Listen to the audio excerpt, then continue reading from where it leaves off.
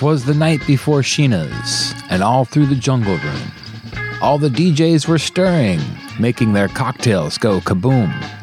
The LP bags were hung by the chimney with care, in the hopes that Mr. Fab soon would be there. The crew were all lit, decked out in their best threads, with a band keeping beat on those boss new drumheads. Shangri-La's got a kooky sweater and Barno's sporting a hat, while Jan Turkenberg has the dance moves down pat. When out on the turntables, Chris O spun a platter. We all sprung to our feet and danced like Mad Hatters. Then in through the door with a significant flash, flew in Don Bowles with a huge LP stash. Rich in Washington added another hour to his show, with a holiday double feature programmed by Don O. When, what to our Hepcat eyeballs should appear, but an overdressed Mr. Fab, with all the other DJs, never fear. On the dance floor he was so lively and quick, as we all grooved and fruged to surf songs so slick. It seemed like the tunes all had obscure fame, yet every single one of us knew them all by name.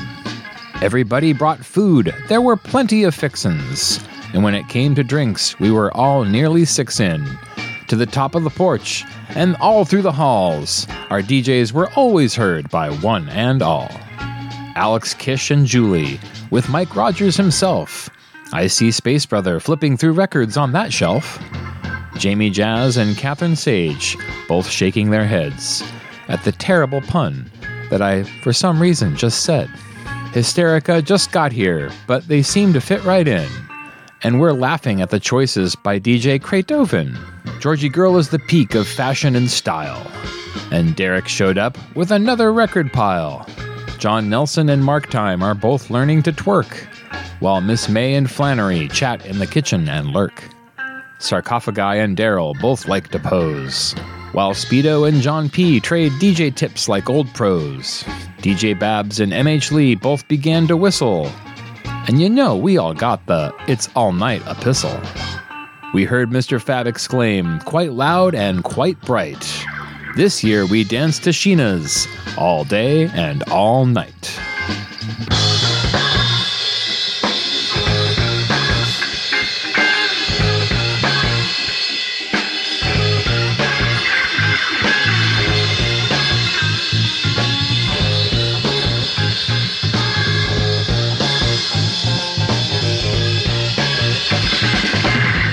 From everyone here in the Mid-Valley, those stationed in the Lava Lamp Lounge itself, the production crew here at Dime Store Radio Theatre and Mid-Valley Mutations, and all the volunteers at Sheena's Jungle Room, we wish you a sappy hollandaise, and plenty of new music throughout the coming year.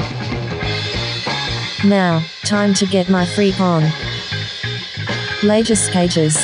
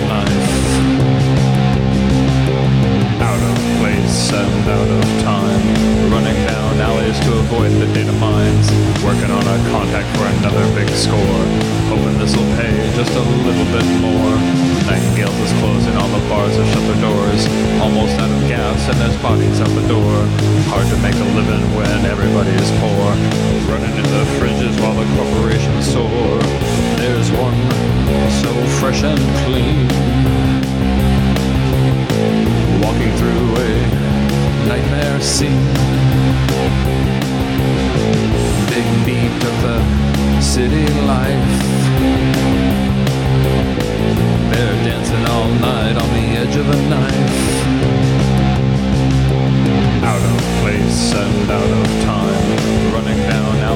avoid the data mines. Working on our contact for another big score. Hoping this'll pay just a little bit more. Caligula's is closed and the city's looking sore. Almost out of gas and there's bodies out the door. Hard to make a living when everybody is poor. Running into the fridges while the corporations soar. The sun sets and we engage. Locked in this deadly embrace. Victims of a corporate age. And then we focus all our rage. Hands are rare and expensive items, worth more than cameras. Luddite. The night air so fresh and clean. Cruising in our nightmare machine. Big beat of the city life. Like dancing all night on the edge of a knife. Out of place and out of time. Running down alleys to avoid the data mines. Working on a contact for another big score. Hoping this'll pay just a little bit more. Ozu's is closed and we're tired of the gore. Almost out of gas and there's bodies out the door. Hard to make a living when everybody is poor. Running into the fringes while the corporations soar. Meanwhile,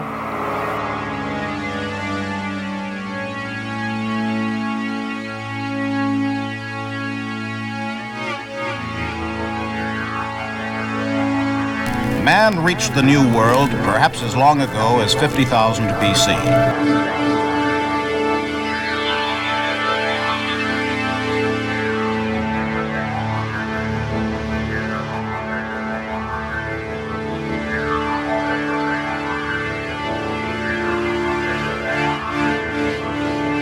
In the slow motion of geologic time,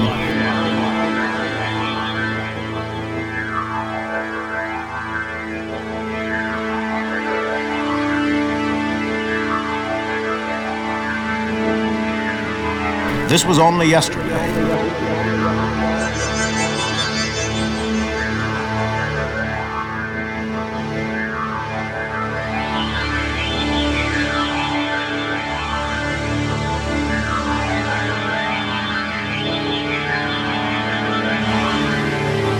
And yet, of the countless generations that lived and died before Columbus,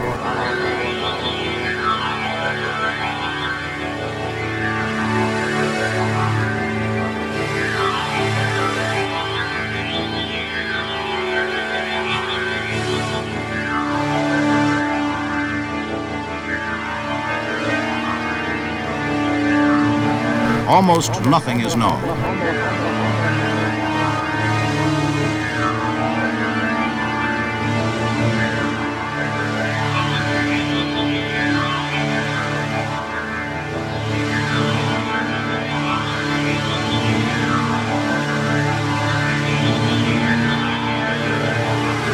It's all part of the past.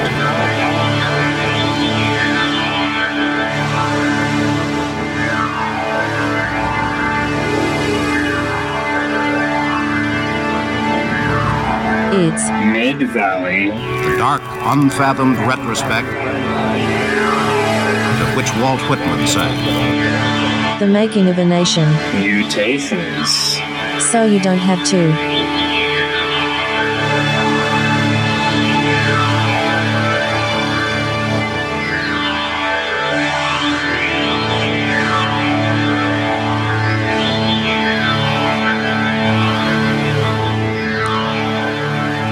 And welcome to another exciting edition of Mid-Valley Mutations,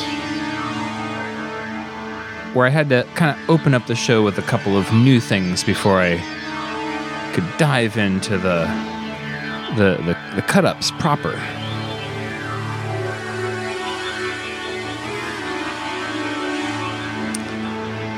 And right now you are hearing a little bit of S. Hasek, which I believe was a follow-up project to Onomatopoeia, a weird kind of psychedelic jam electronic band in the 90s in Eugene.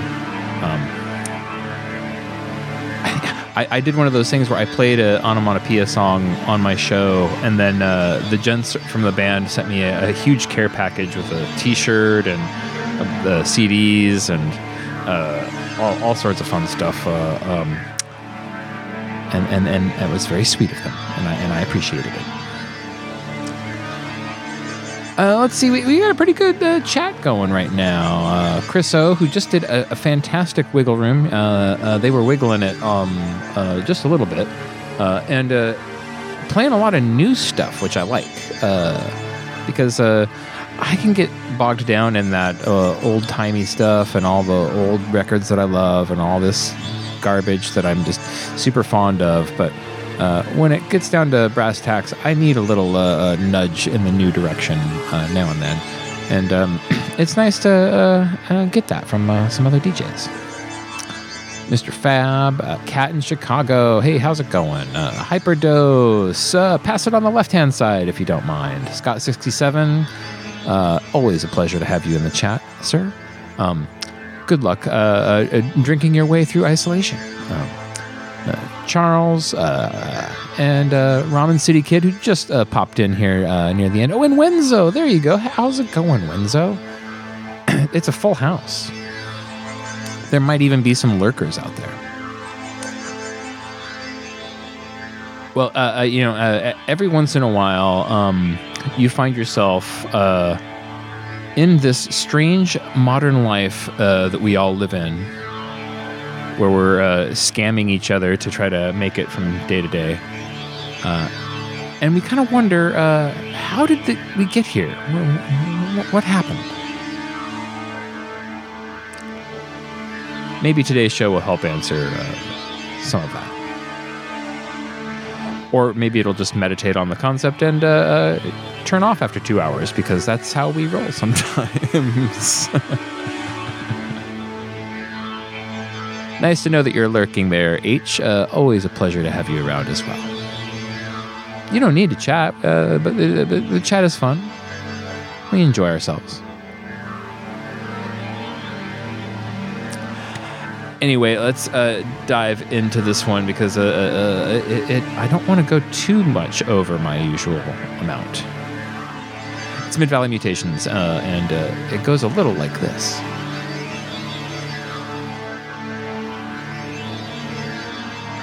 Mid-Valley The making of a nation. Mutations.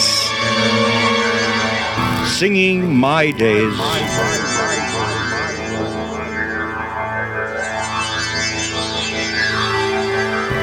Singing the great achievements of the present.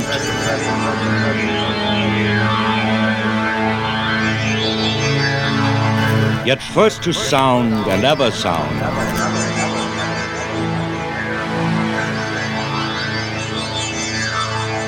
The cry with thee, O soul, the past.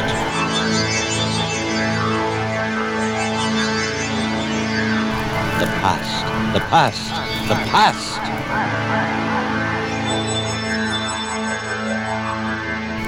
The dark, unfathomed retrospect.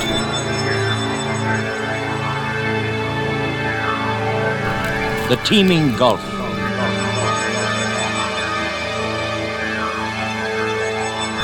The sleepers and the shadows.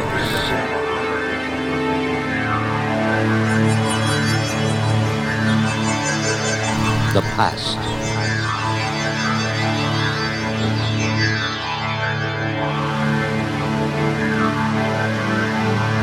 The infinite greatness of the past.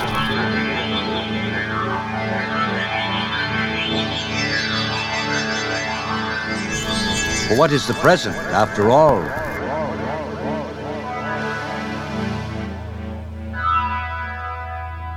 But a growth out of the past.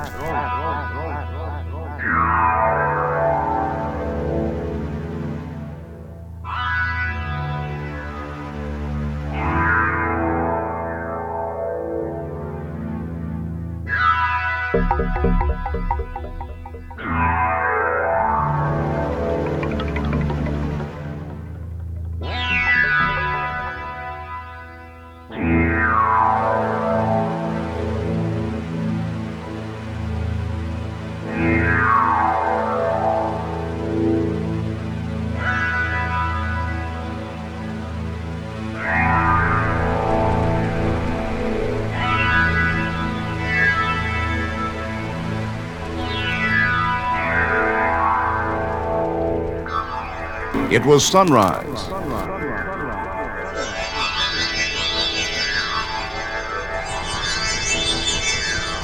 A pelican flew past the Santa Maria.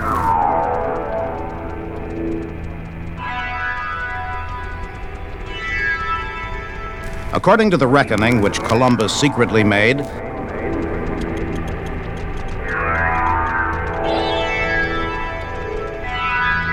the tiny squadron of 3 Spanish ships was some 2,100 miles west of the last landfall.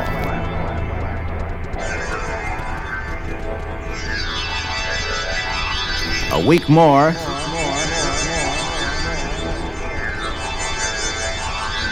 and the course of history was changed.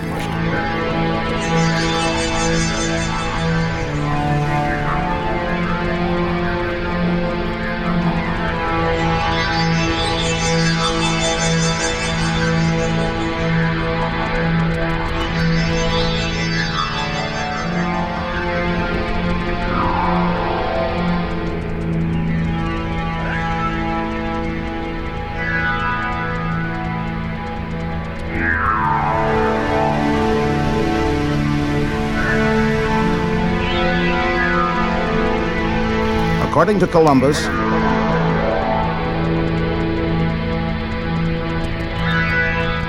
this is what happened on October 12, 1492.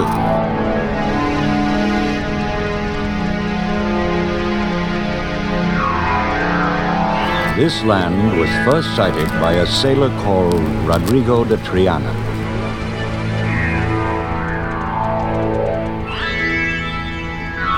It was, however, so obscure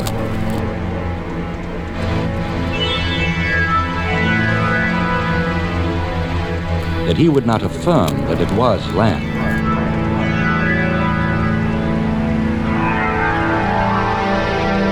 Two hours after midnight,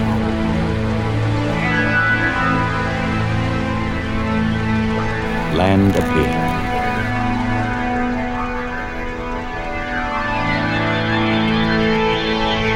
At a distance of about 2 leagues,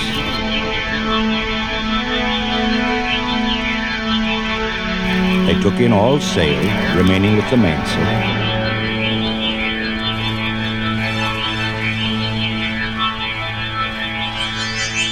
and kept jogging.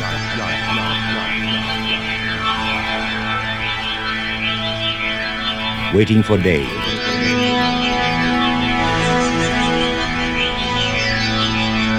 A Friday.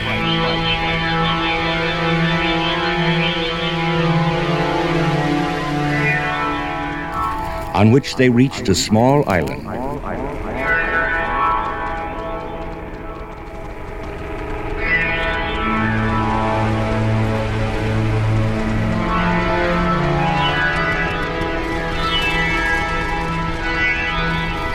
The admiral called the others,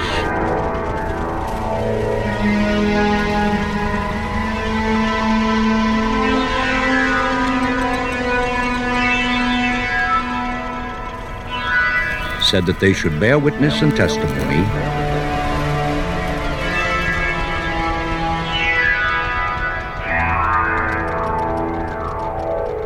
how he, before them all,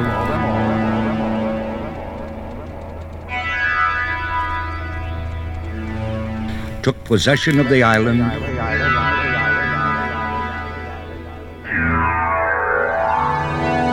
as in fact he did.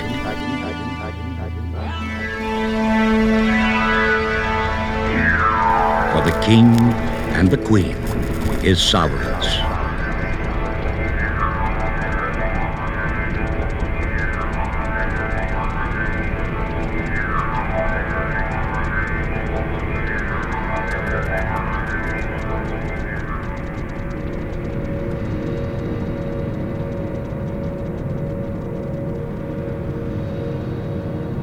Columbus and the explorers who followed him penetrated much of what is now the United States.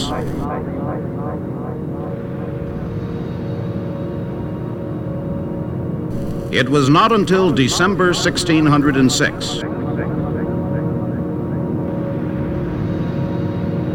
that over 100 Englishmen crowded into 3 small ships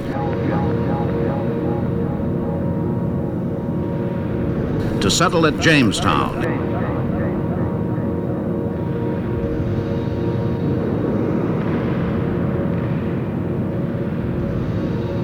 In what was called Virginia.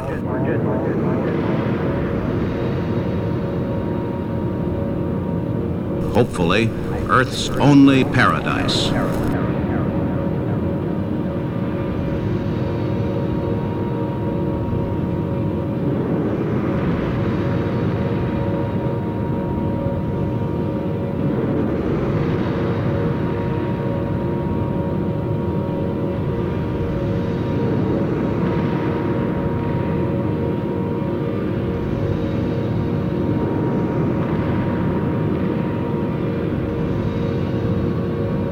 But Jamestown was no earthly paradise.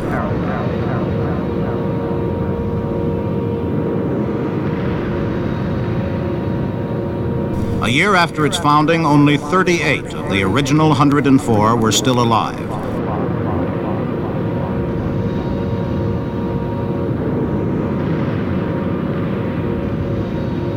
One survivor was Captain John Smith.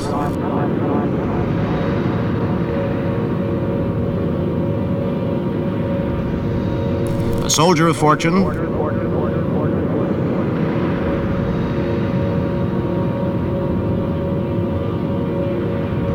historian,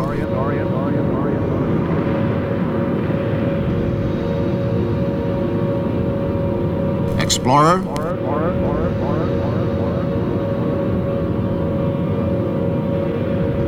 master of miraculous escapes,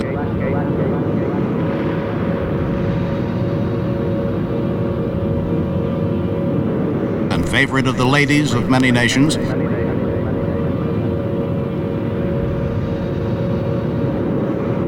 Smith was also coldly practical.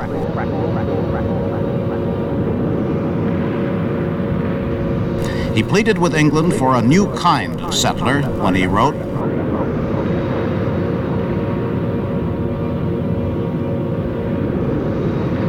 "It is therefore resolved that no unnecessary person shall now be accepted.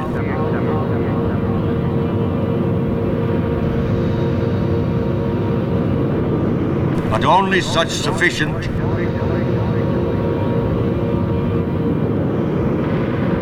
honest and good artisans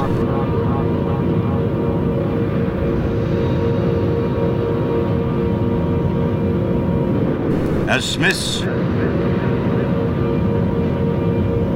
shipwrights, sturgeon dressers, joiners, turners, coopers, salt makers, iron men for furnace and hammer, brick makers, mineral men, gun founders, ploughwrights, brewers, sawyers, fowlers, vine dressers, surgeons and physicians for the body, and learned divines to instruct the colony and to teach the infidels to worship the true God.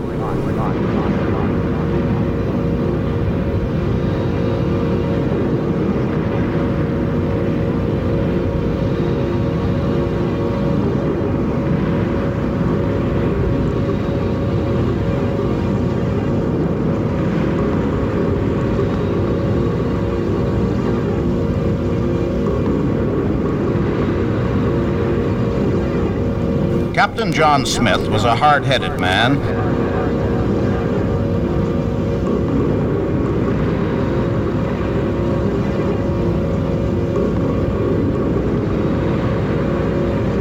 But he was also a visionary.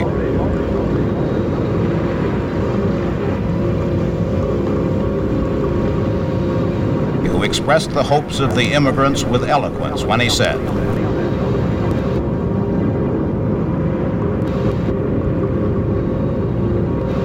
"Who can desire more content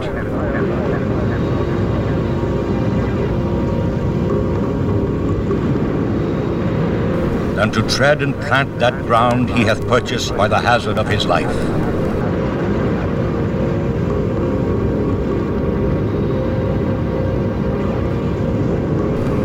If he have but a taste of virtue and magnanimity,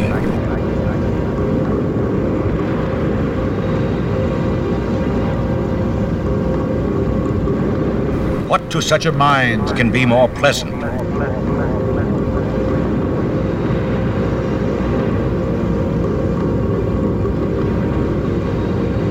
than planting and building a foundation for his posterity?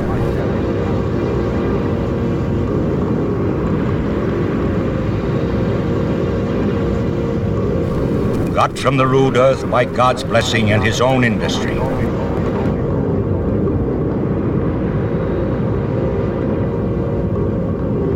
without prejudice to any.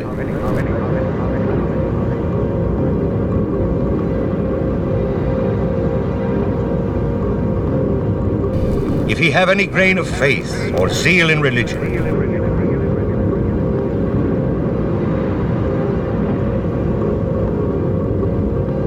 what can he do less hurtful to any?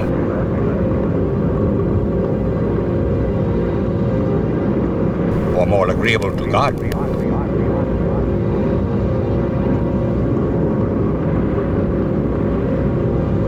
Than to seek to convert those poor savages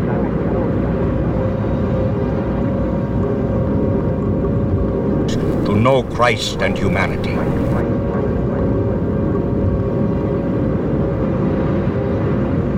What so truly suits with honor and honesty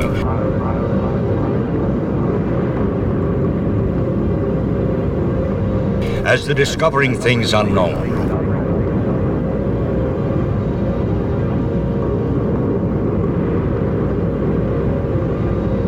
erecting towns,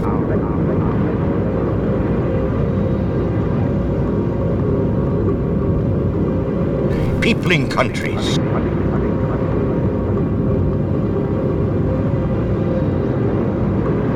informing the ignorant,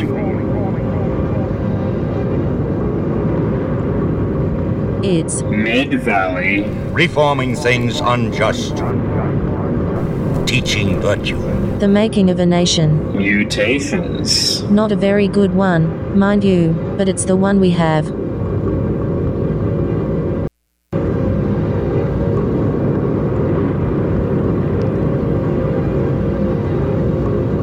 And it's just me popping in here to say hello and mention that we've been listening to a little bit of Chambers by the Nova Scotian Arms.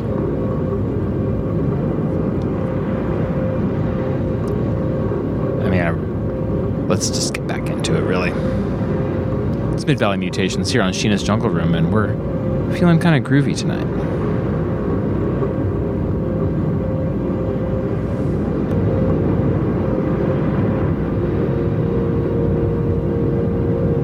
Mid-Valley. The making of a nation. Mutations. Visions there were, but there was anguish too among the Pilgrims before they decided to immigrate to New England. Governor Bradford later wrote, The place they had thoughts on was some of these vast and unpeopled countries of America. There they should be liable to famine and nakedness and the want of all things. The change of air, diet, and drinking of water would infect their bodies with sore sicknesses and grievous diseases. And also, those which should escape or overcome these difficulties should yet be in continual danger of the savage people, who are cruel, barbarous, and most treacherous.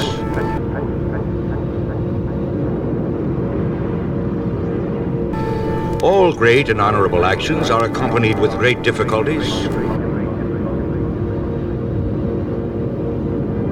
and must be both enterprised and overcome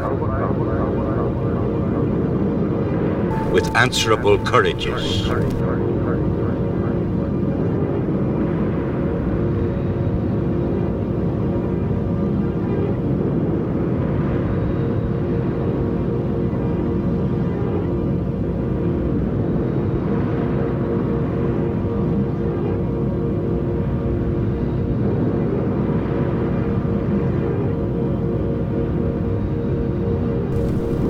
Despite the frustrations and sacrifices that marked the first outposts at Jamestown and Plymouth, Englishmen came to America in increasing numbers. Sir Walter Raleigh had said they came to seek new worlds for gold, for praise, for glory.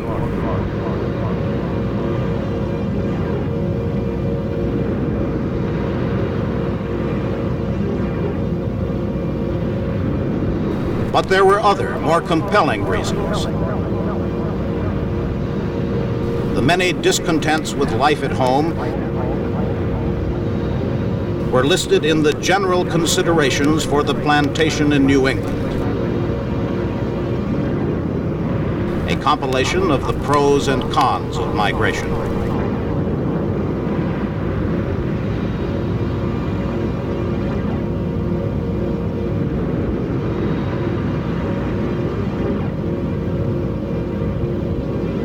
The whole earth is the Lord's garden,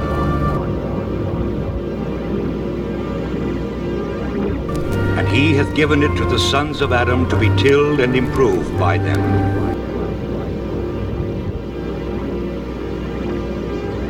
Why then should we stand starving here for places of habitation?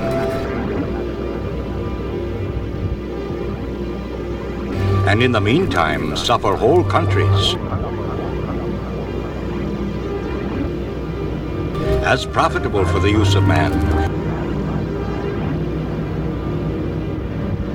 to lie waste without any improvement?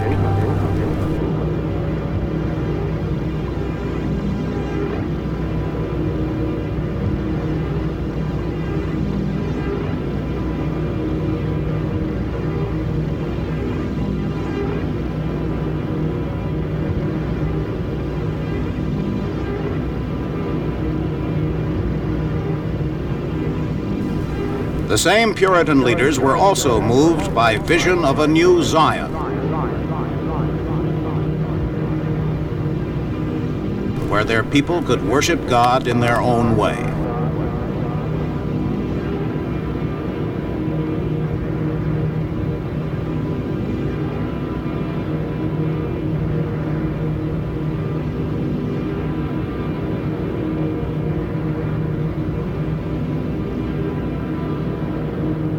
All other churches of Europe are brought to desolation.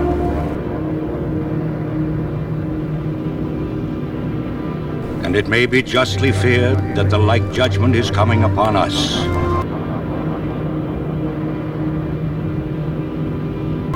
And who knows but God hath provided this place to be a refuge for many,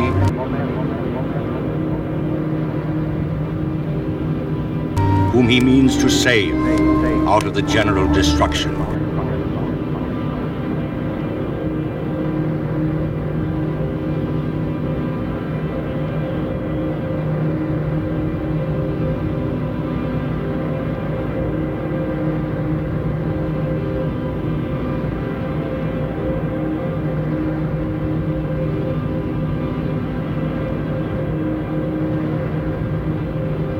Legend has cast all Puritans in the same austere mold.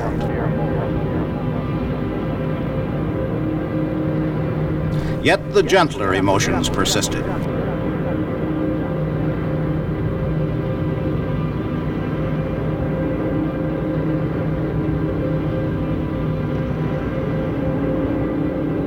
Here is Anne Bradstreet's poem to her young husband, a Puritan official, in the middle years of the 17th century.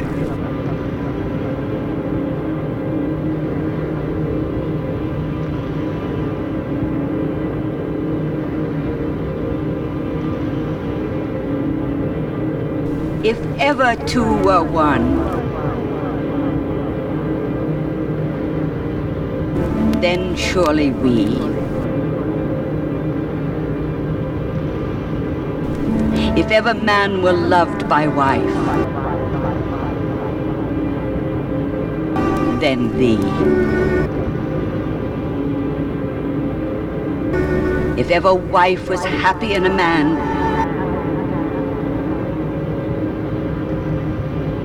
compare with me, ye women, if you can.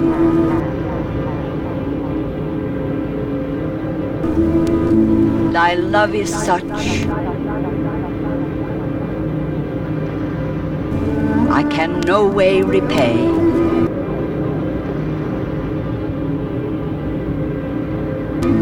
The heavens reward thee manifold, I pray.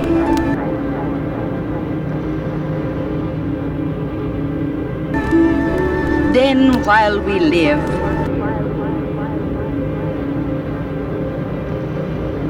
in love let's so persever, that when we live no more, we may live ever.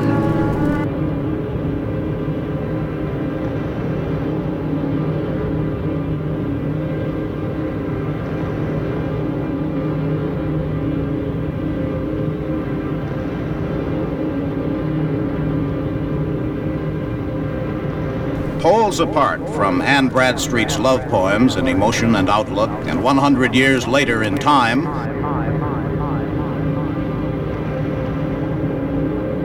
an indentured servant wrote to her father in England these painful words.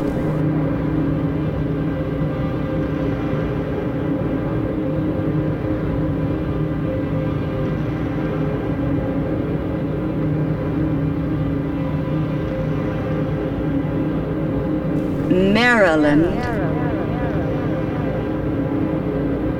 September 22nd, 1756.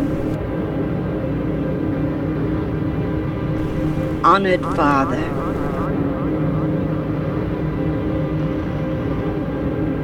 my being forever banished from your sight,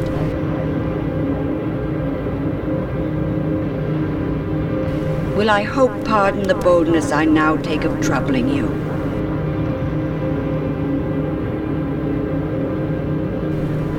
Oh, dear Father, believe what I am going to relate. The words of truth and sincerity.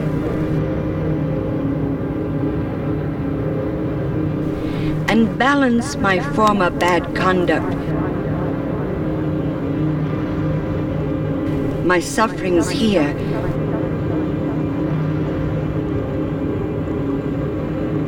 and then I'm sure you'll pity your distressed daughter.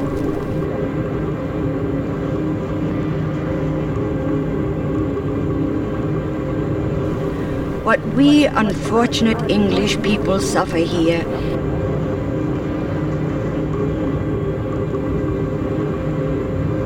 is beyond the probability of you in England to conceive.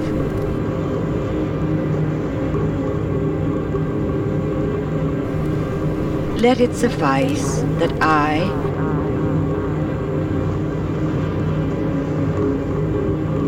one of the unhappy number,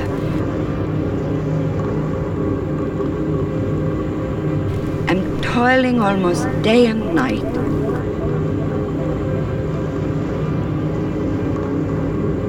and very often in the horse's druggery,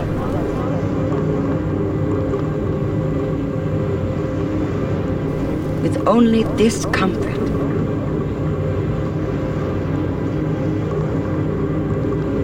that, you bitch, you do not half enough.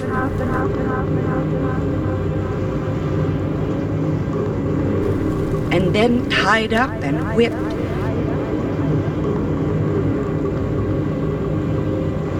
To that degree you'd not serve an animal.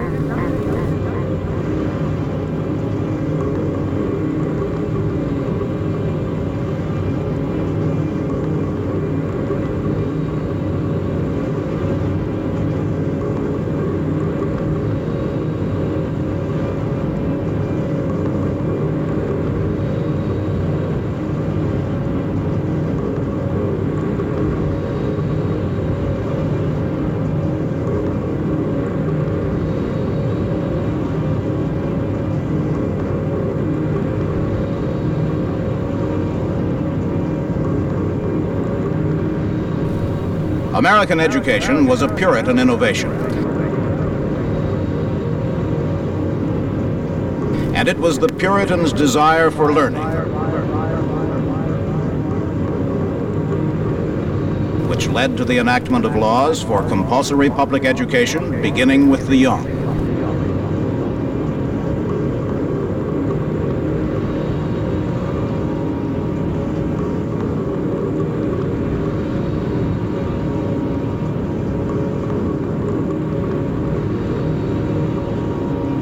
In Adam's fall,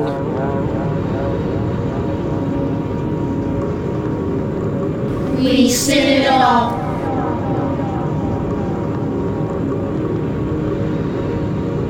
thy life to men,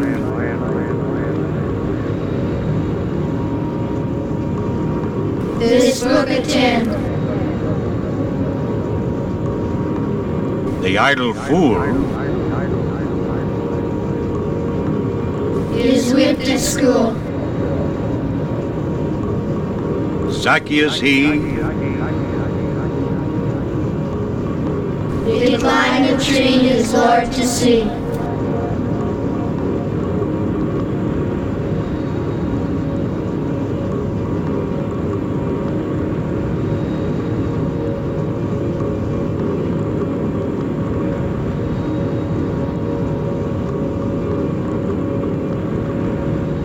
Then the Puritan child memorized sentences to guide his conduct.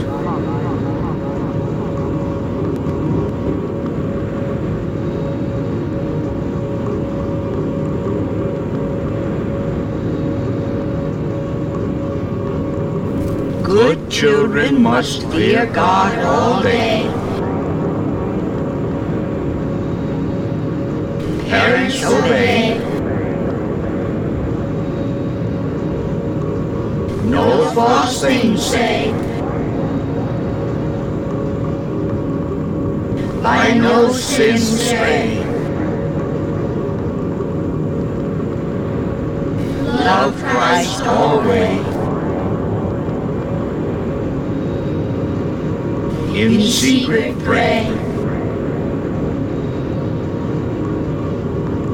Mind little play. Make no delay in doing good.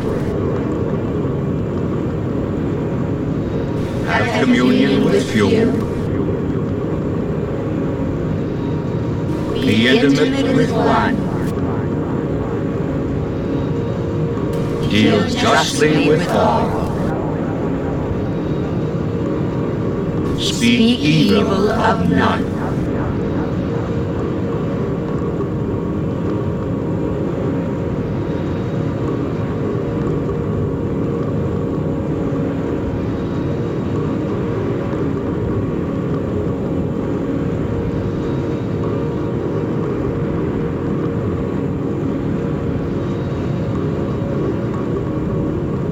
The early settlers were never quite sure about the Indians. The Indians were often generous, frequently hospitable and friendly, yet they were cruel and cunning and dearly loved merciless war.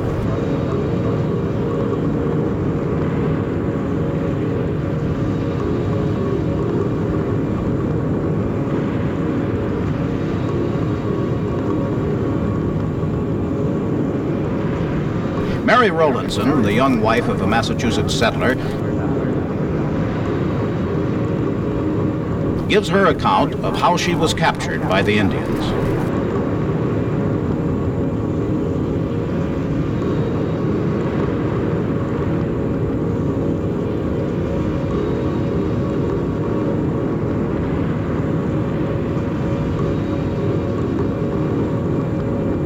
At length they came and beset our own house. And quickly it was the dolefullest day that ever mine eyes saw. Some in our house were fighting for their lives.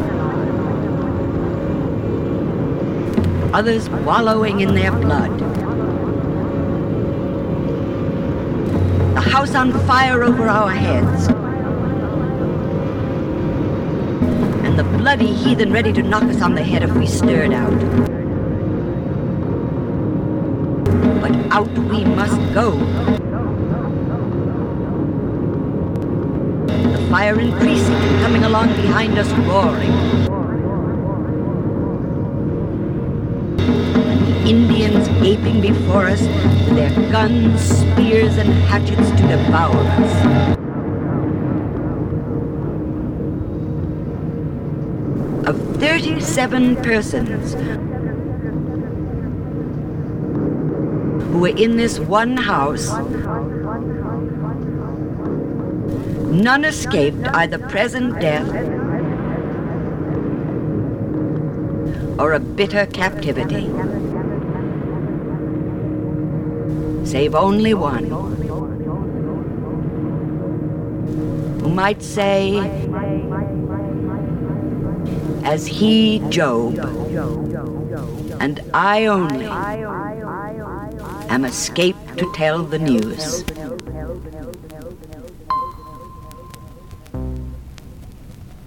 It's Mid-Valley The Making of a Nation. Mutations. The slanted entirely in one direction version.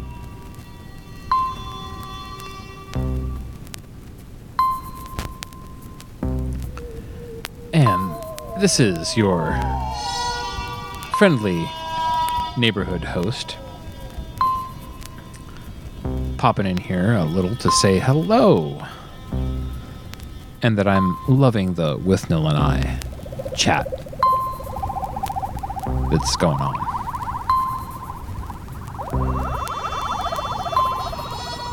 Thanks for joining us, Jeff Yu. Always a pleasure to have you around.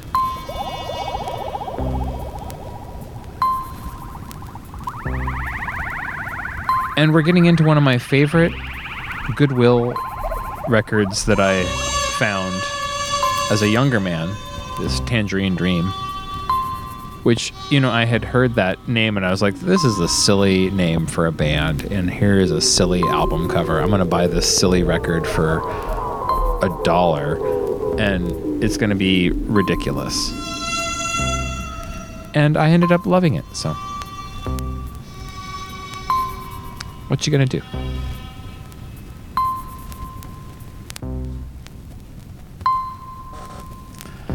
Yeah, it's Mid-Valley Mutations. We're getting a little meditative here. You know, we kind of kicked things off wondering about this strange, weird future that we've found ourselves in, and now we're considering the past.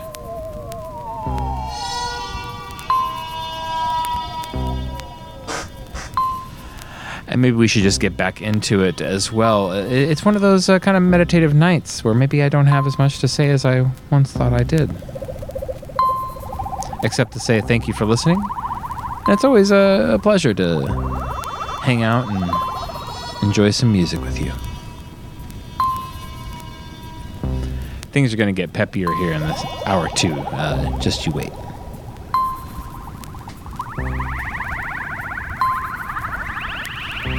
It's Sheena's Jungle Room, and we're rumbling and jungling all night long.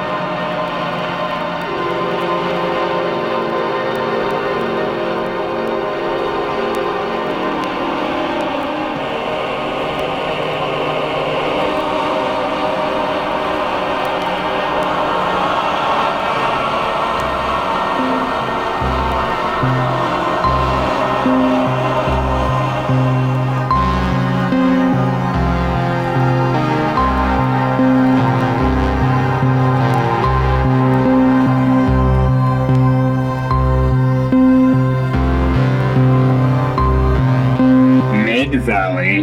The making of a nation. Mutations. Sometimes, however, the voice of reason was heard. William Penn addressed the following letter to the Indians.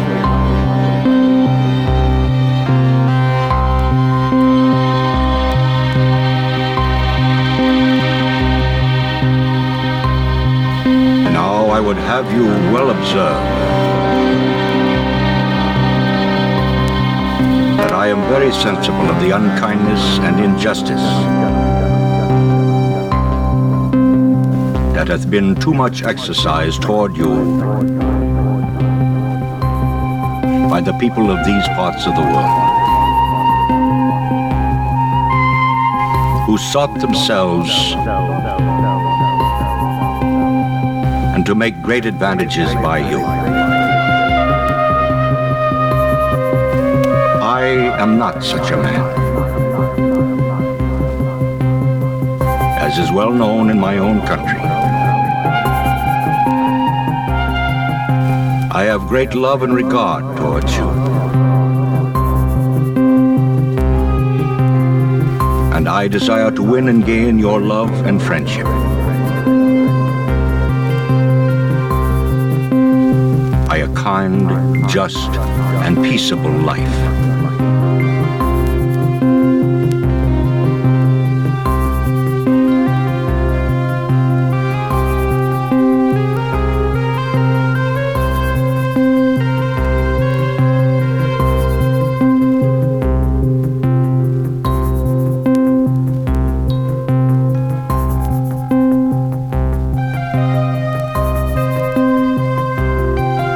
In the colonies, religion was often a matter of life or death, tolerance or exile.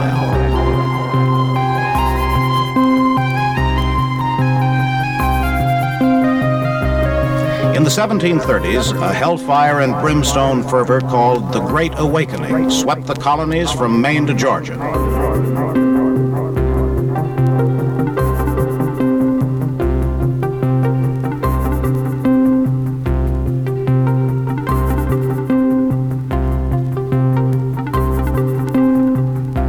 Jonathan Edwards, one of its chief spokesmen, said,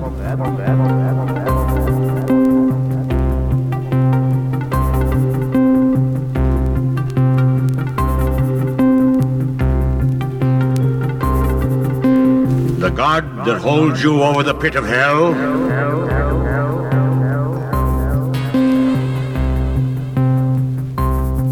much as one holds a spider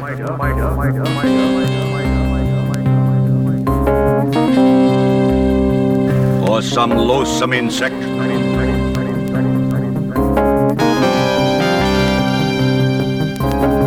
over the fire abhors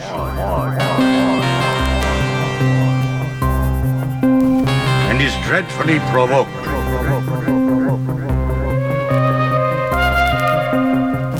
His wrath towards you burns like fire.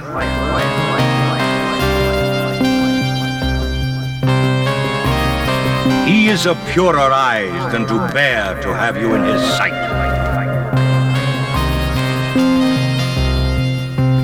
You are 10,000 times more abominable in his eyes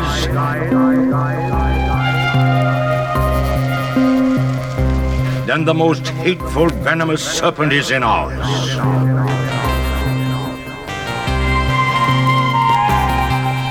You have offended him infinitely more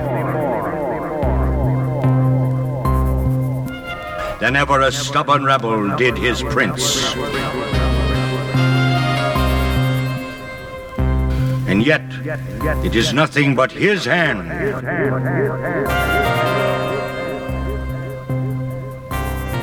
that holds you from falling into the fire every moment.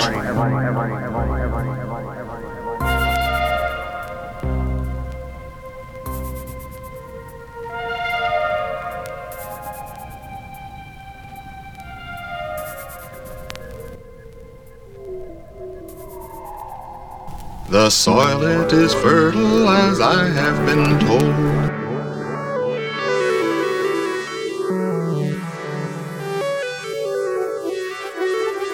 The climate's so warm that you need not fear cold.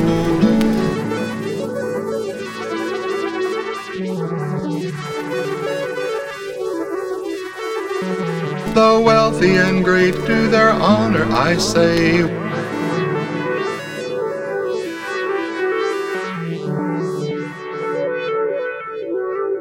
Will all the expense of your passage defray?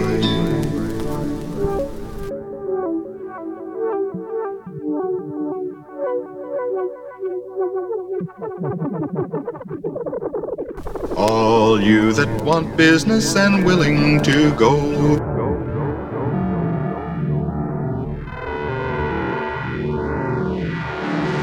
they'll find you utensils, scythe, mattock, and hoe.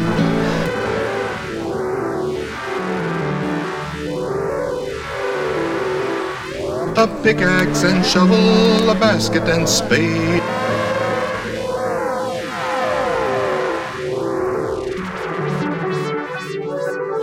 And all things convenient for every trade.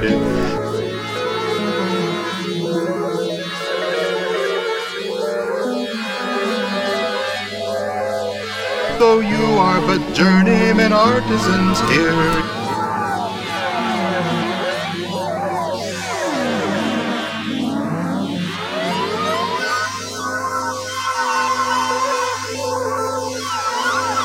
you'll all become masters as soon as you're there.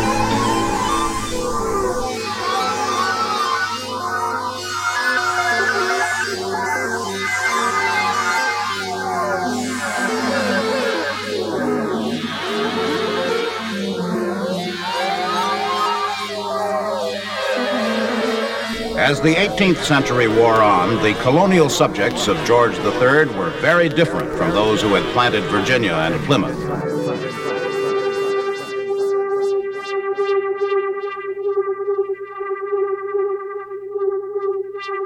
Paradoxically, Britain granted the American colonies home rule.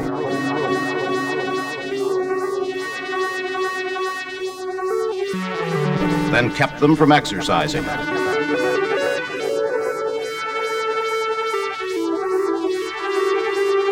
Britain demanded loyalty of the colonists, yet mistrusted them.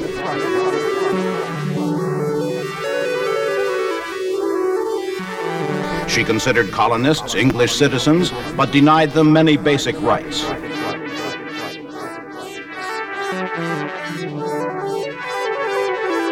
With issues sharpened, Americans became more outspoken in opposition.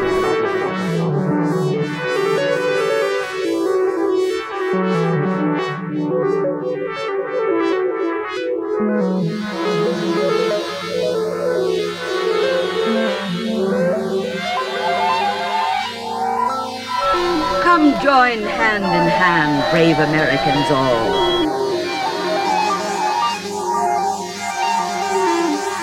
And rouse your bold hearts at fair liberty's call.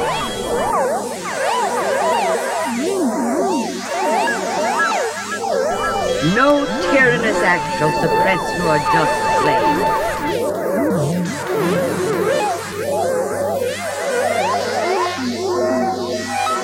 Or stain with dishonor America's name.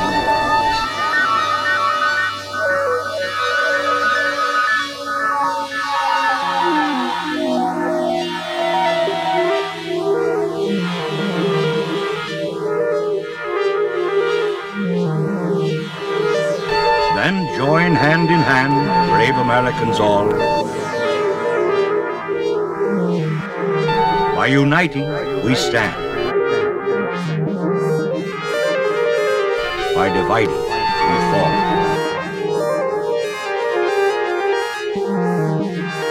In so righteous a cause that we hope to succeed.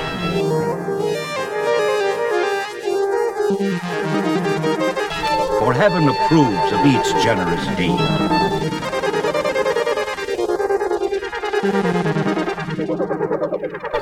To deny we can bear, but to serve we disdain.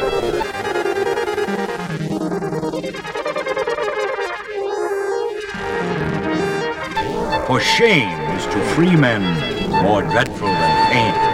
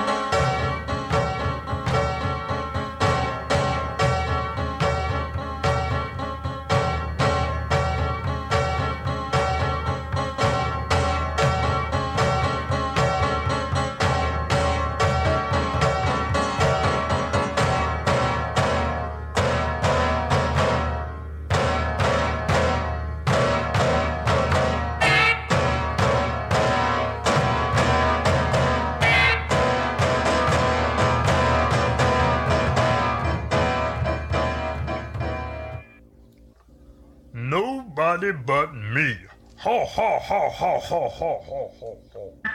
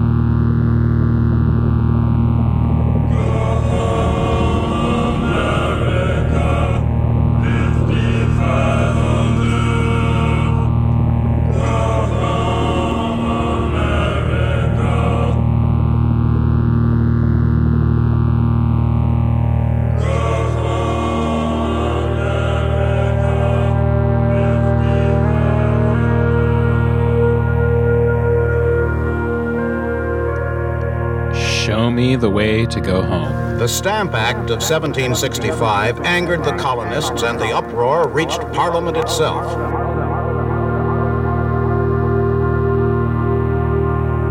Charles Townsend spoke in favor of the act, concluding,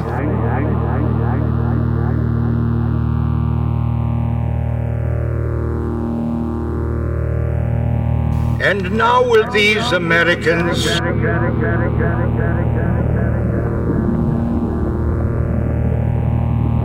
children planted by our care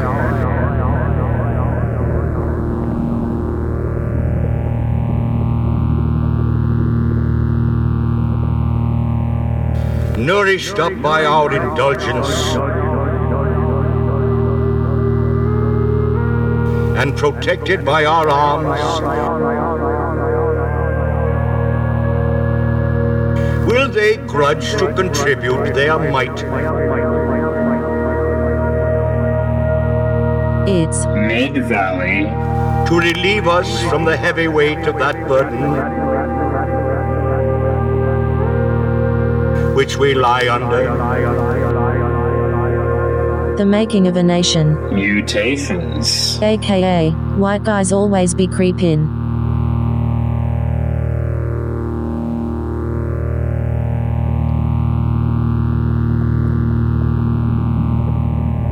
And we are solidly into hour 2 now. I think I have to admit I'm gonna go a little over. But fortunately, there's nobody on after me. Though someday I should probably learn how to rein it in. Either that or actually commit to a third hour. We'll see. You see, the problem is I feel like I always have just a little over 2 hours to offer. Not quite 3 hours, just a little over 2 hours. We'll see. Maybe that'll be my New Year's resolution, is to like actually, as they say, spit or get off the pot.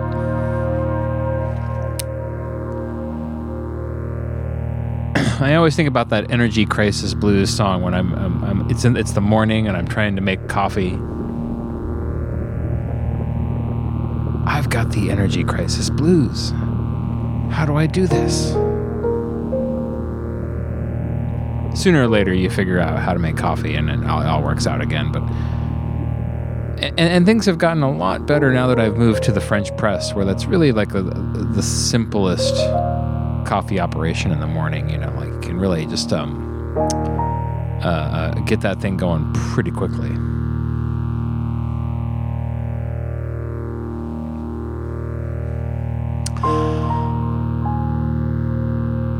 Yeah, I love when I make these kinds of discoveries. Signs of exquisite pleasure. I guess there was a lot of recordings that were made in the 80s. Some tapes were made in the 80s as well, distributed, self-released. And then some reissue efforts have been going on lately. I think a lot of people have been kind of looking to that DIY electronic 80s tape scene that was happening, because a lot of these people were kind of newly exploring what synthesizers could do, and labels were not quite too keen on picking things up yet because they didn't really know if this was like a fad or what. And then a lot of it kind of straddled the line between this kind of easy listening, new age sort of vibe, but wasn't exactly, because it was, they were doing this with synths and stuff. So and they get kind of weird and drony in ways that, I don't know. I believe now that a lot of people are kind of looking to these old tape releases and doing a lot of reissuing, that we're going to see kind of a renaissance of electronic music in this kind of more spacey vein. And I think we're going to see some people kind of give it a better,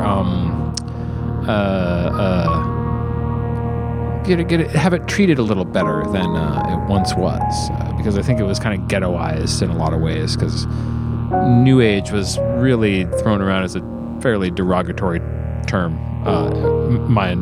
most of my life. And I find that some of this synthesizer-driven spacey stuff is actually very beautiful and pretty and fun to listen to. And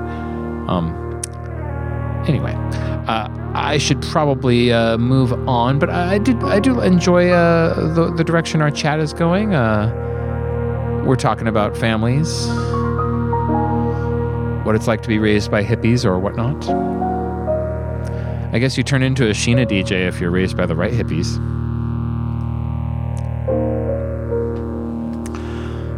Anyway, thanks for listening. Thanks for tuning in. Thanks for indulging my Tuesday night whims. And let's see where the rest of this show takes us. It's Mid-Valley Mutations here on Sheena's Jungle Room, where all the music weirdos like to hang out and talk shop in the chat. You should join us.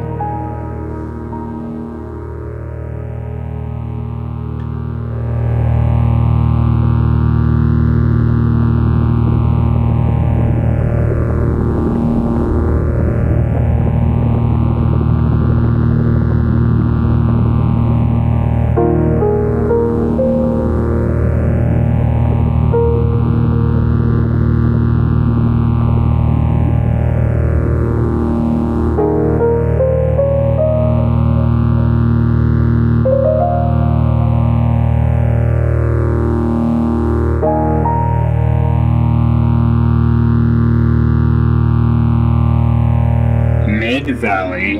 The Making of a Nation. Mutations. At this, Mr. Barret rose and challenged. Planted by your care, no. Your oppressions planted them in America.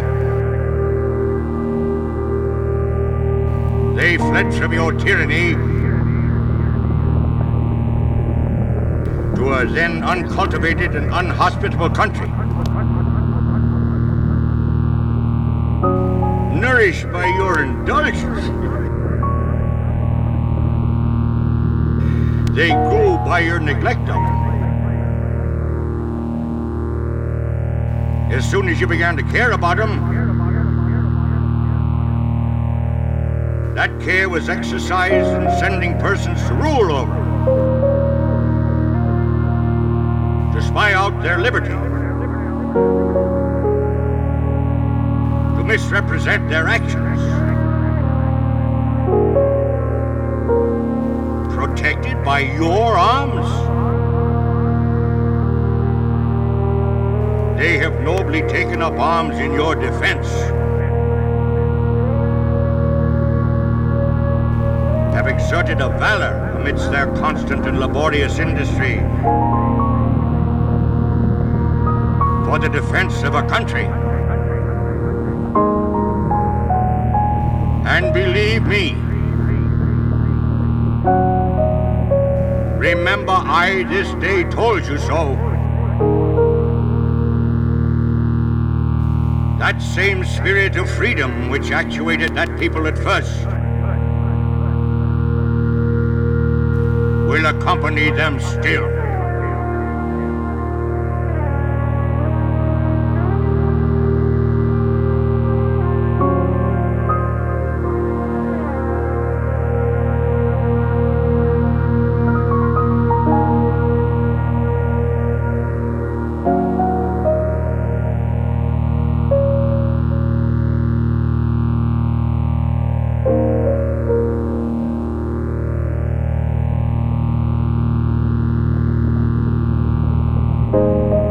Can we seek out the exact moment when words yielded to bullets?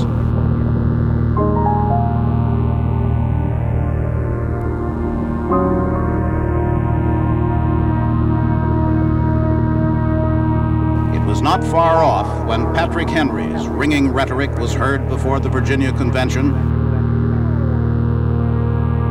March 1775.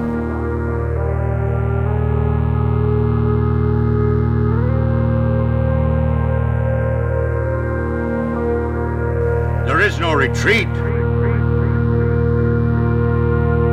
but in submission and slavery. Our chains are forged. Their clanking may be heard on the plains of Boston. The war is inevitable. And let it come. I repeat it, sir, let it come. It is vain, sir, to extenuate the matter.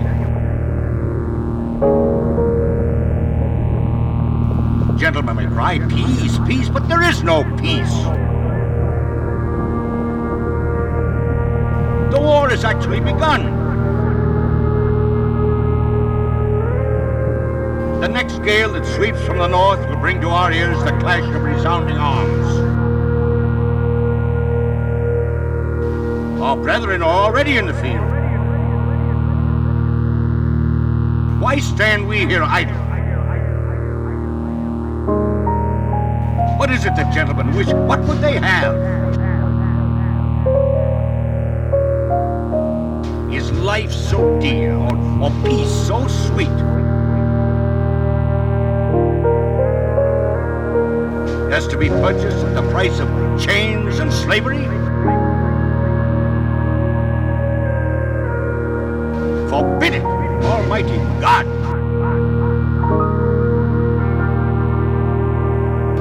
I know not what course others may take, but as for me,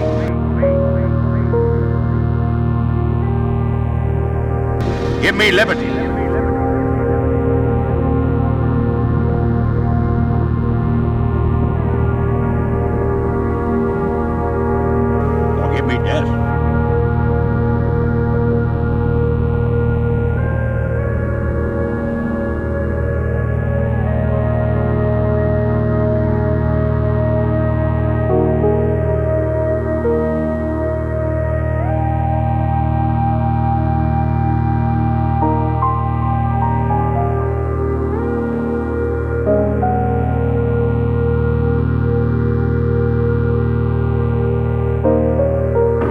It was a few hours before dawn.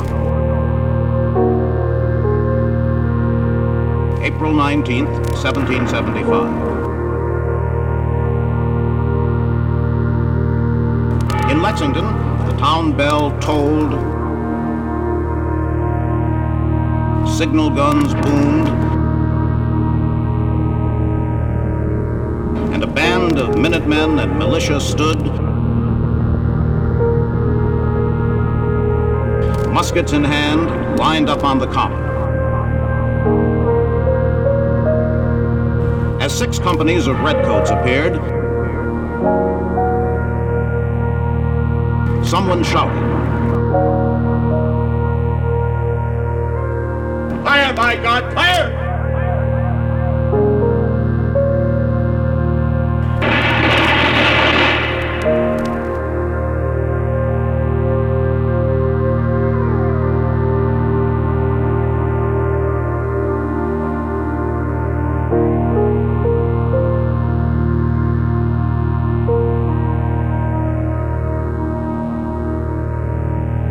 The road from peace to war was 32 miles long. From Boston to Concord and back.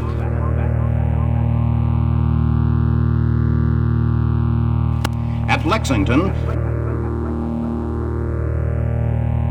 the British swept the Minutemen aside and pressed onward, seeking rebel leaders and hidden stores of arms. At the Old North Bridge in Concord, the Minutemen held fast, then counterattacked.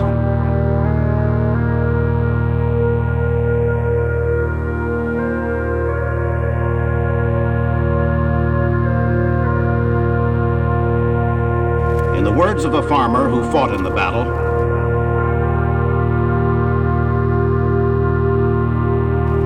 Major Buttrick, said if we were all of his mind,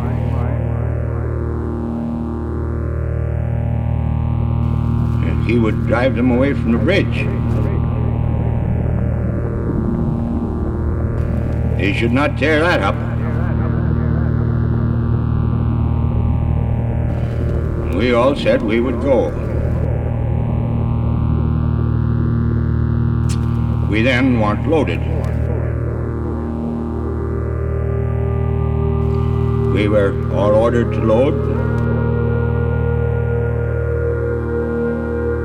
Had strict orders not to fire till they fired first.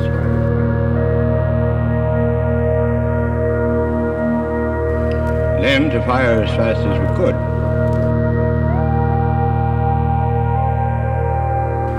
We then marched on, too deep.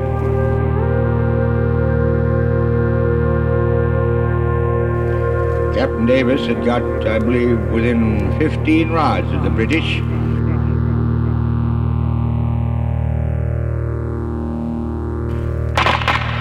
When they fired 3 guns, one after the other.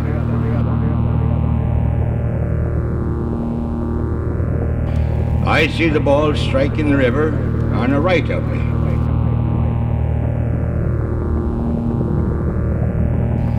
As soon as they fired them, they fired on us. We then was all ordered to fire.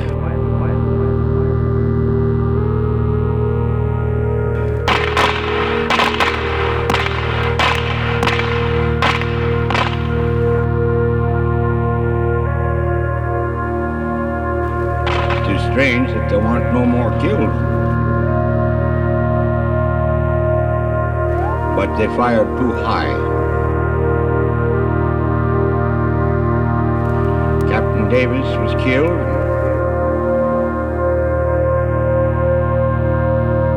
Mr. Osmore and a number wounded.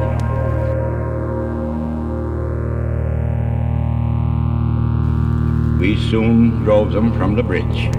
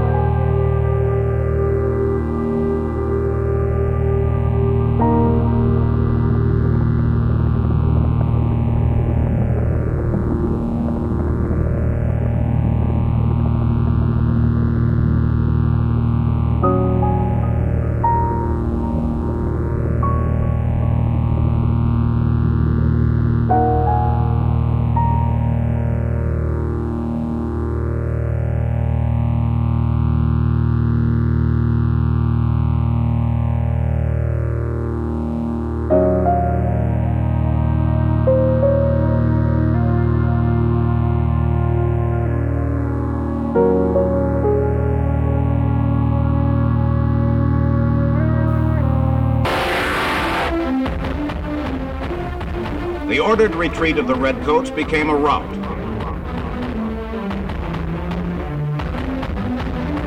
To the professional British soldiers, this was a humiliation. A British officer of the King's Own Regiment described the dismal return to Boston.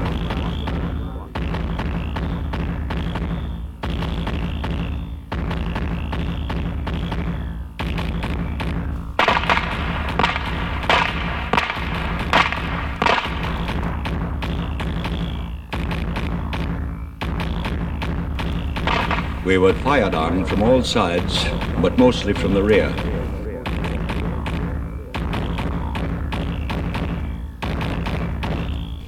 where people had hid themselves in houses till we had passed.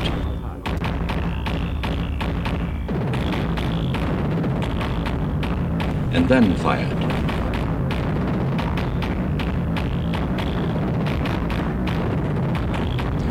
The country was an amazing strong one, full of hills, woods, stone walls, etc., which the rebels did not fail to take advantage of. We marched between 9 and 10 miles.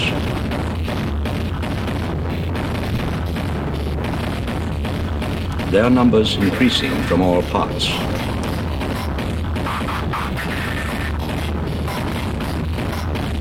While ours was reducing by deaths, wounds, and fatigue.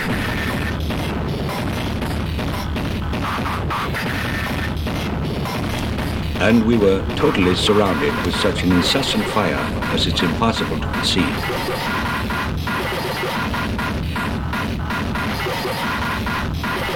Our ammunition was likewise near expended.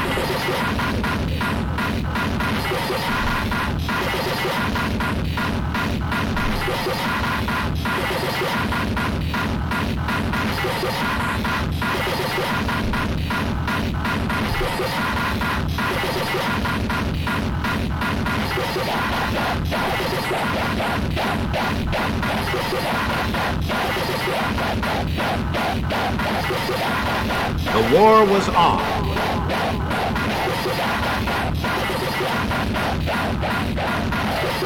The next day, John Adams, then a patriotic young attorney, Bruton.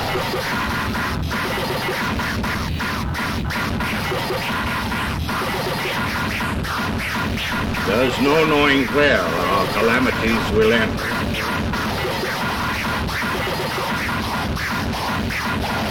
Joseph Warren was a fire-eating Boston physician.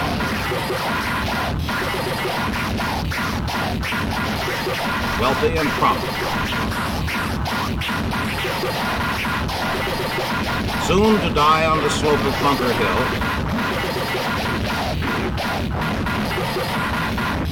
he challenged the still confident British.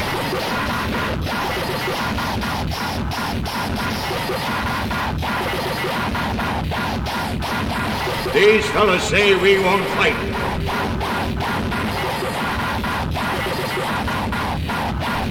I haven't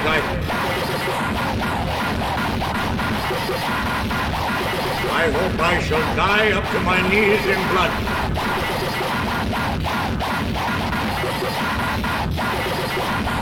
Bunker Hill saw many Americans die a bloody death.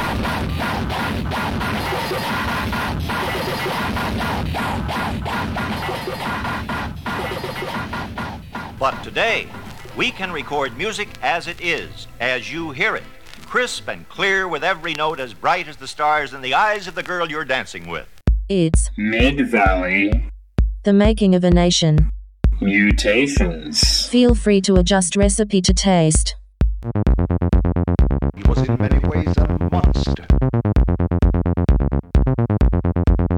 I know that if I ever need him, which is always, that he'll be there. He was ugly and half crazy. And I'm gonna call him an Alicia. Constantly quarreled with his friends. Just popping in here for a moment to say thanks to everyone in the chat, and thanks for listening tonight. We're having a lot of fun doing a weird long mix, and it's always a nice opportunity to play a little Tim Maloney when you can. Another friend and gentleman who I did an interview with Tim, and then I think I got a package from him not too much longer after that, full of a bunch of music that Tim had made, and I think even a couple of DVDs of some movie things that he was involved with. something. It was a pretty good package. There was a lot of stuff in there. So. Thank you, Tim. Now, let's get back to the music. It's Mid-Valley Mutations.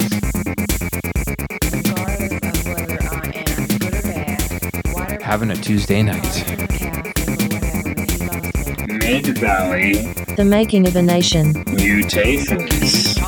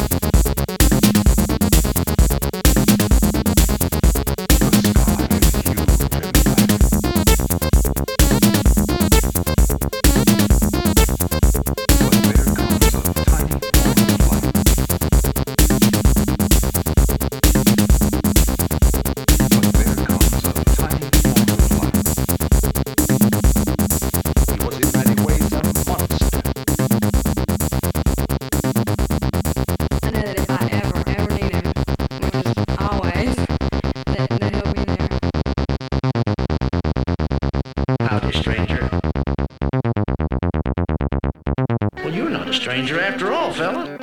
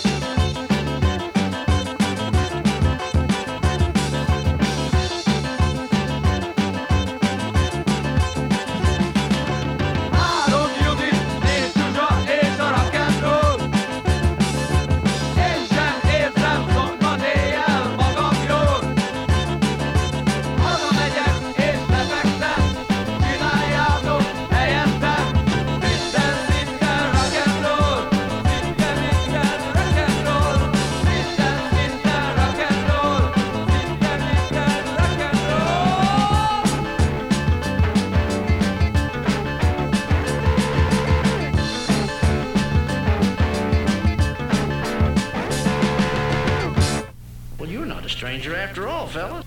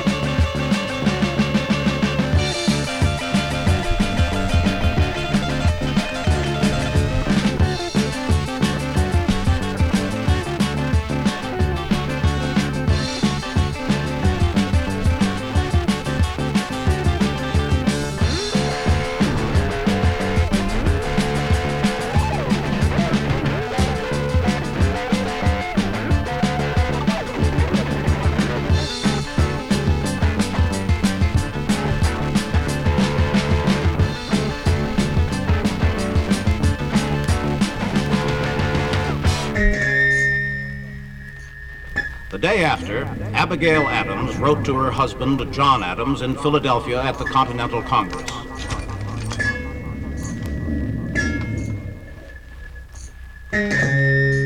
Sunday, 18 June, 1775. Dearest friend,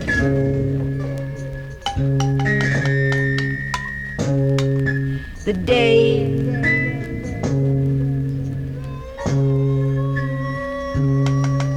perhaps the decisive day has come.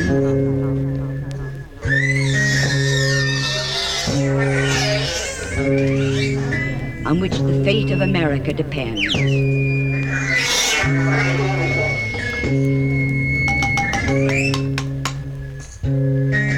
My bursting heart must find vent at my hand.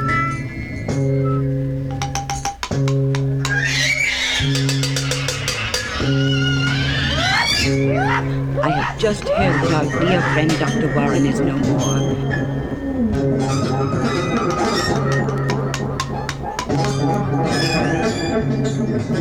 But fell gloriously fighting for his country.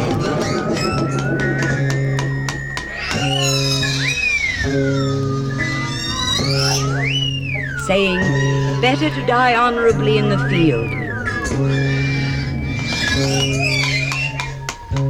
than ignominiously hang upon the gallows.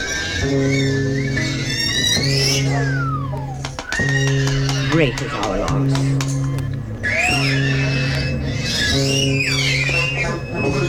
The race is not to the swift, nor the battle to the strong. The God of Israel is he that giveth strength and power unto his people. Charleston is laid in ashes. The battle began upon our entrenchments upon Bunker Hill, Saturday morning about 3 o'clock. And has not ceased yet. And it is now 3 o'clock Sabbath afternoon.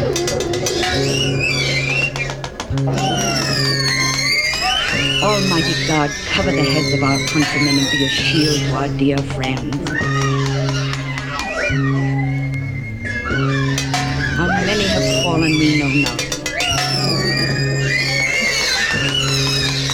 The constant roar of cannon is so distressing that we cannot eat, drink, or sleep. I shall tarry here until it is thought unsafe by my friends. And then I have secured myself a retreat at your brother's, who has kindly offered me part of his house.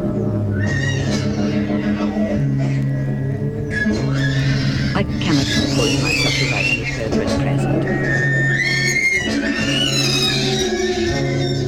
I will add more as I hear further.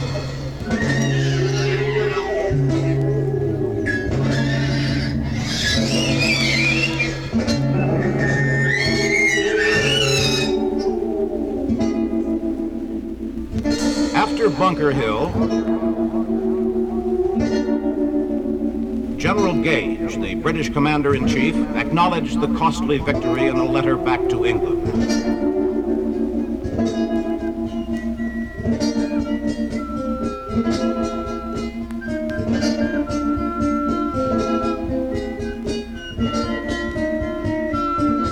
You will receive an account of some success against the rebels.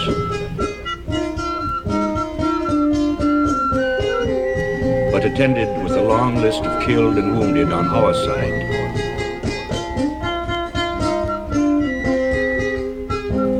The loss we have sustained is greater than we can bear.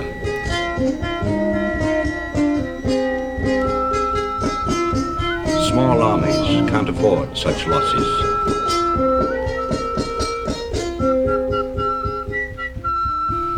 Especially when the advantage gained tends to little more than the gaining of a post.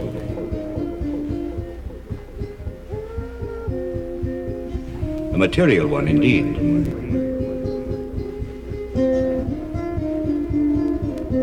as our security depended on it.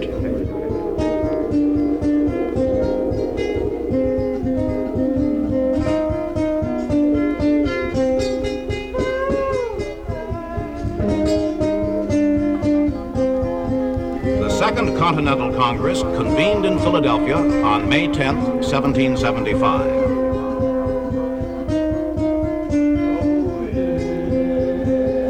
John Adams' suggestion, Congress designated the forces around Boston a Continental Army.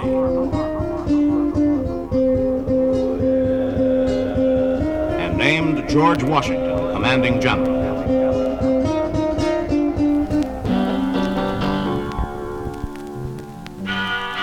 Mid-Valley. The making of a nation. Mutations.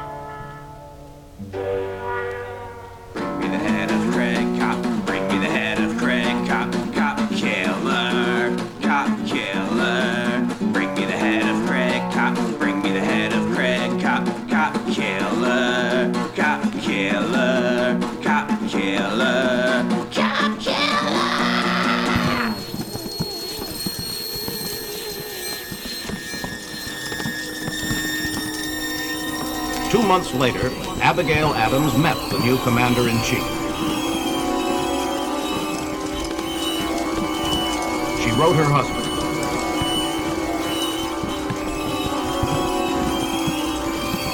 I was struck with General Washington. You had prepared me to entertain a favorable opinion of him. But I thought the half was not told me. Dignity with ease and complacency.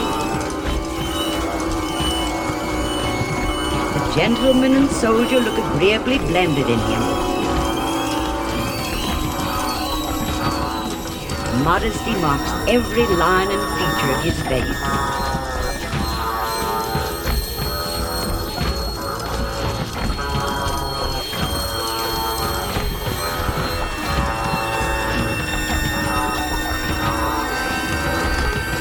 Washington labored to build an army, but his greatest difficulty lay in inducing men to remain after their enlistment ran out.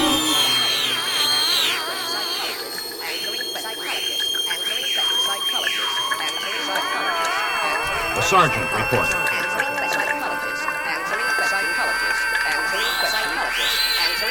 The drums beat for volunteers, but not a man turned out. The general wheeled his horse about, rode in front of the regiment, Is your airplane physically on fire? No, it's not on fire, but part of it. and addressing us again said, There's a hole and someone went out. "My brave fellows, unable to adjust to society. you have done all I asked you to do, Don't worry about it. We must go over this record many times. and more than could be reasonably expected. We know it all. We must go over this record many What your times. country is at stake, One time. We know it all. your wives, You could stop all this tomorrow. Maybe your houses, There's no telling what he'll do later. We've got to find some way and to... all that you hold dear.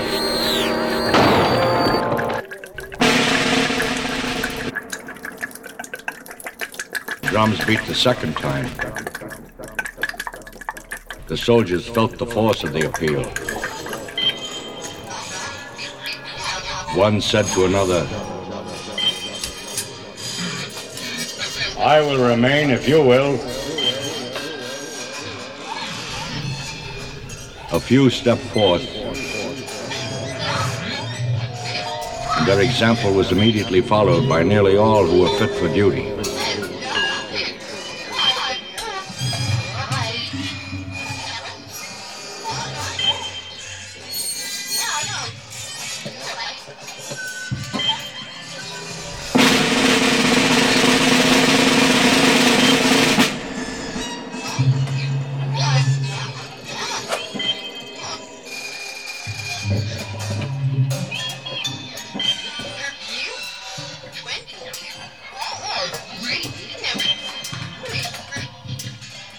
Somehow, out of those who stayed, out of fresh recruits and new regiments, Washington created an army that, inspired by his indomitable spirit, would stay together all the way. For almost 15 months, colonists fought redcoats without either a formal declaration of war or a formal separation from England.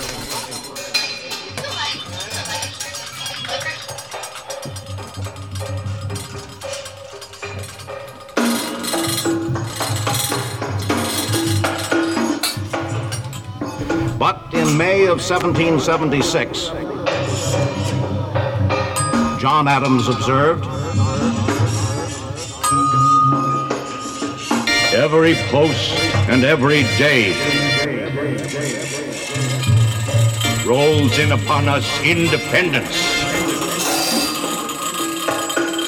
like a torrent.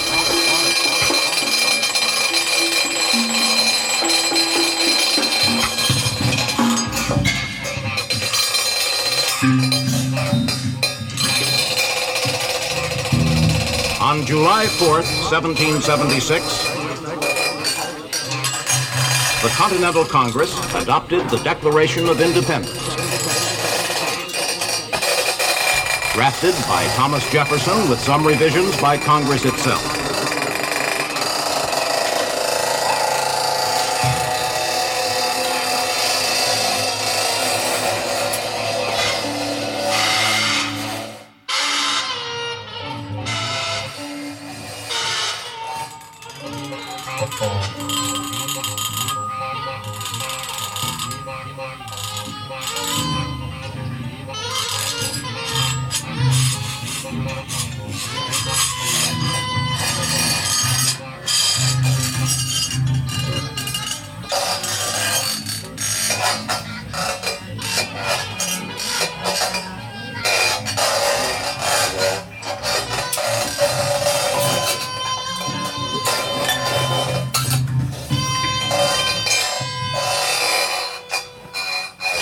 Well, at this point, it's just me and the Ramen City Kid talking about the Warnock victory in the chat. So imagine that I'm playing a T-Pain ABBA mashup and everything in between. And why don't I wrap things up here for Mid-Valley Mutations? Thanks again for listening. Those who are hanging out in the chat, lurking, and those who are just moving on to the rest of their evening. It's always nice to see people hanging out in the chat. You know, it's funny is that like the chat ends up becoming kind of the place where I talk to people, and then like in today's show, I planned all of these spots where I could like take a pause and jaw with you for a moment, and I wasn't really feeling it. It's just one of those things. But these things happen.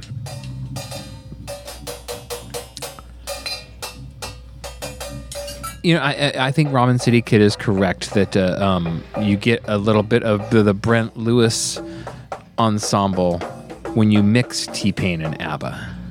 So I guess that's how that works.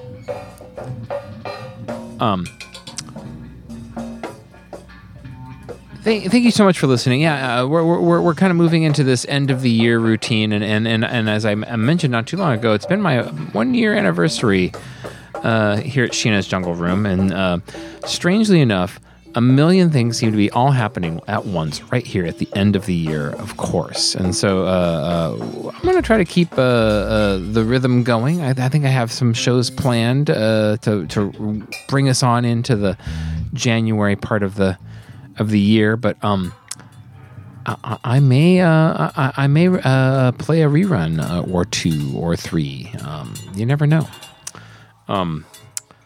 It's just the way the cookie crumbles. I'll still be here. We'll still hang out. Yes, it is the paper anniversary. My 1 year Sheen-iversary was actually the beginning of November, but December seems like a long enough window to celebrate for a decent party anyway.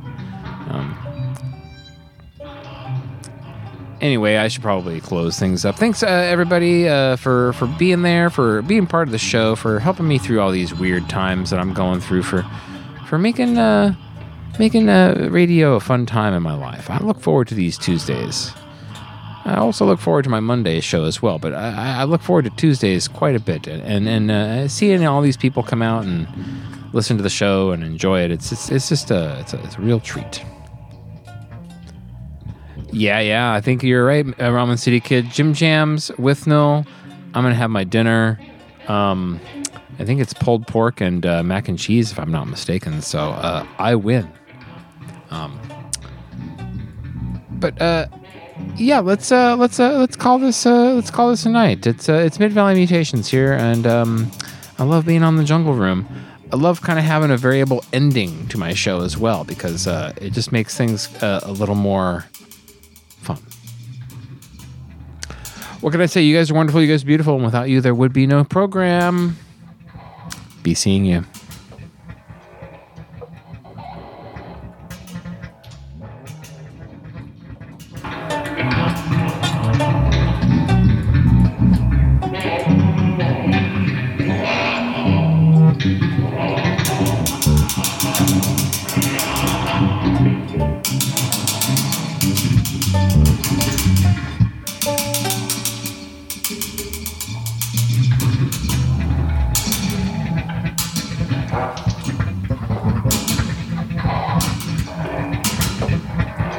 When, in the course of human events,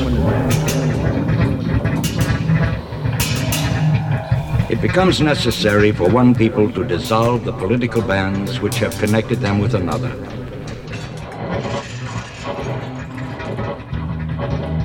and to assume among the powers of the earth the separate and equal station to which the laws of nature and of nature's God entitle them,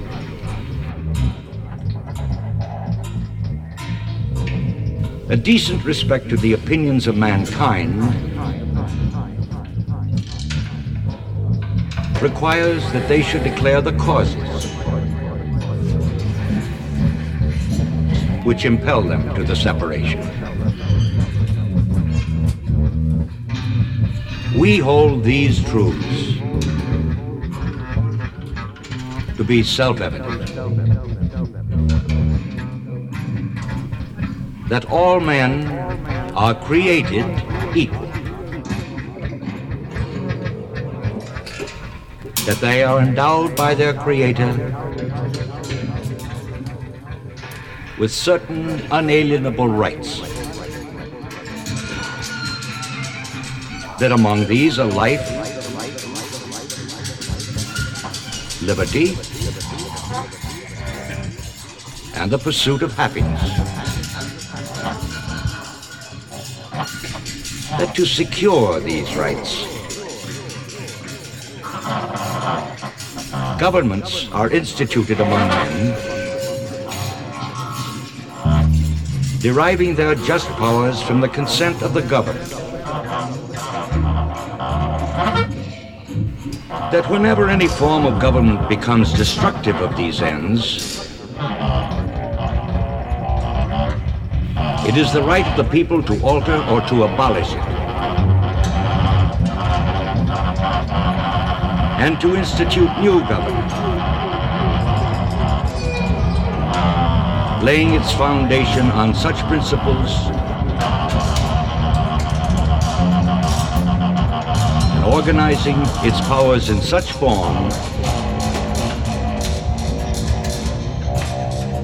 as to them shall seem most likely to affect their safety and happiness. Prudence, indeed, will dictate that governments long established should not be changed for light and transient causes. And accordingly,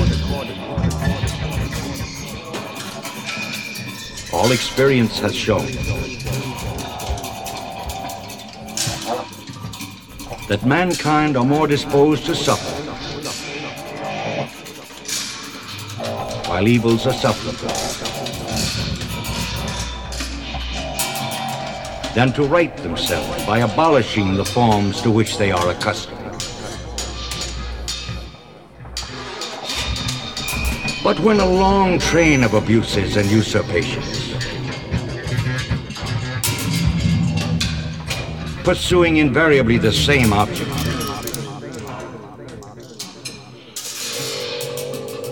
evinces a design to reduce them under absolute despotism,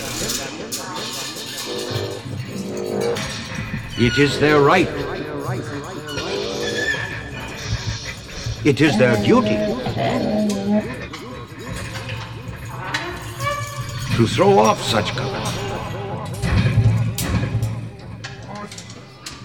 and to provide new guards for their future security.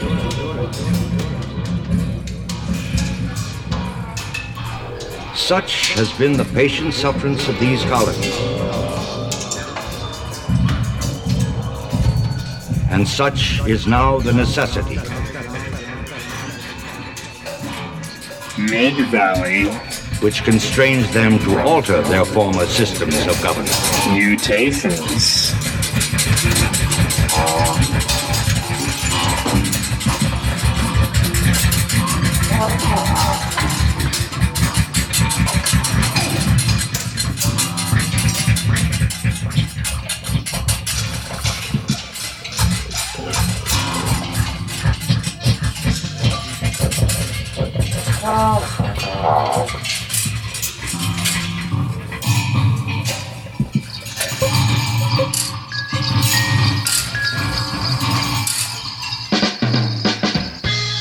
'Twas the night before Sheena's, and all through the jungle room, all the DJs were stirring, making their cocktails go kaboom. The LP bags were hung by the chimney with care, in the hopes that Mr. Fab soon would be there. The crew were all lit, decked out in their best threads, with a band keeping beat on those boss new drumheads. Shangri-La's got a kooky sweater and Barno's sporting a hat, while Jan Turkenberg has the dance moves down pat. When out on the turntables, Chris O spun a platter. We all sprung to our feet and danced like Mad Hatters. Then in through the door with a significant flash flew in Don Bowles with a huge LP stash. Rich in Washington added another hour to his show, with a holiday double feature programmed by Don O. When, what to our hepcat eyeballs should appear, but an overdressed Mr. Fab, with all the other DJs, never fear. On the dance floor he was so lively and quick, as we all grooved and fruged to surf songs so slick. It seemed like the tunes all had obscure fame, yet every single one of us knew them all by name. Everybody brought food, there were plenty of fixins, and when it came to drinks, we were all nearly 6 in. To the top of the porch, and all through the halls, our DJs were always heard by one and all. Alex Kish and Julie, with Mike Rogers himself. I see Space Brother flipping through records on that shelf. Jamie Jazz and Catherine Sage, both shaking their heads at the terrible pun that I, for some reason, just said.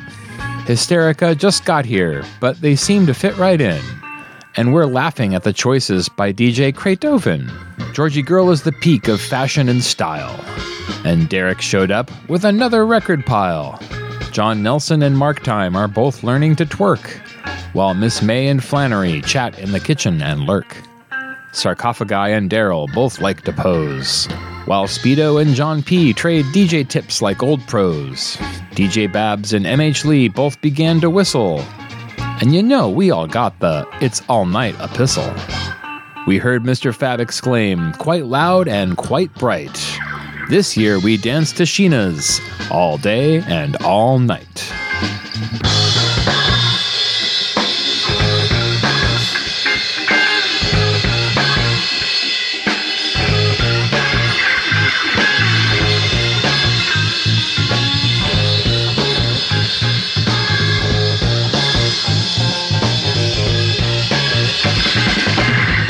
From everyone here in the Mid-Valley, those stationed in the Lava Lamp Lounge itself, the production crew here at Dime Store Radio Theatre and Mid-Valley Mutations, and all the volunteers at Sheena's Jungle Room, we wish you a sappy hollandaise, and plenty of new music throughout the coming year.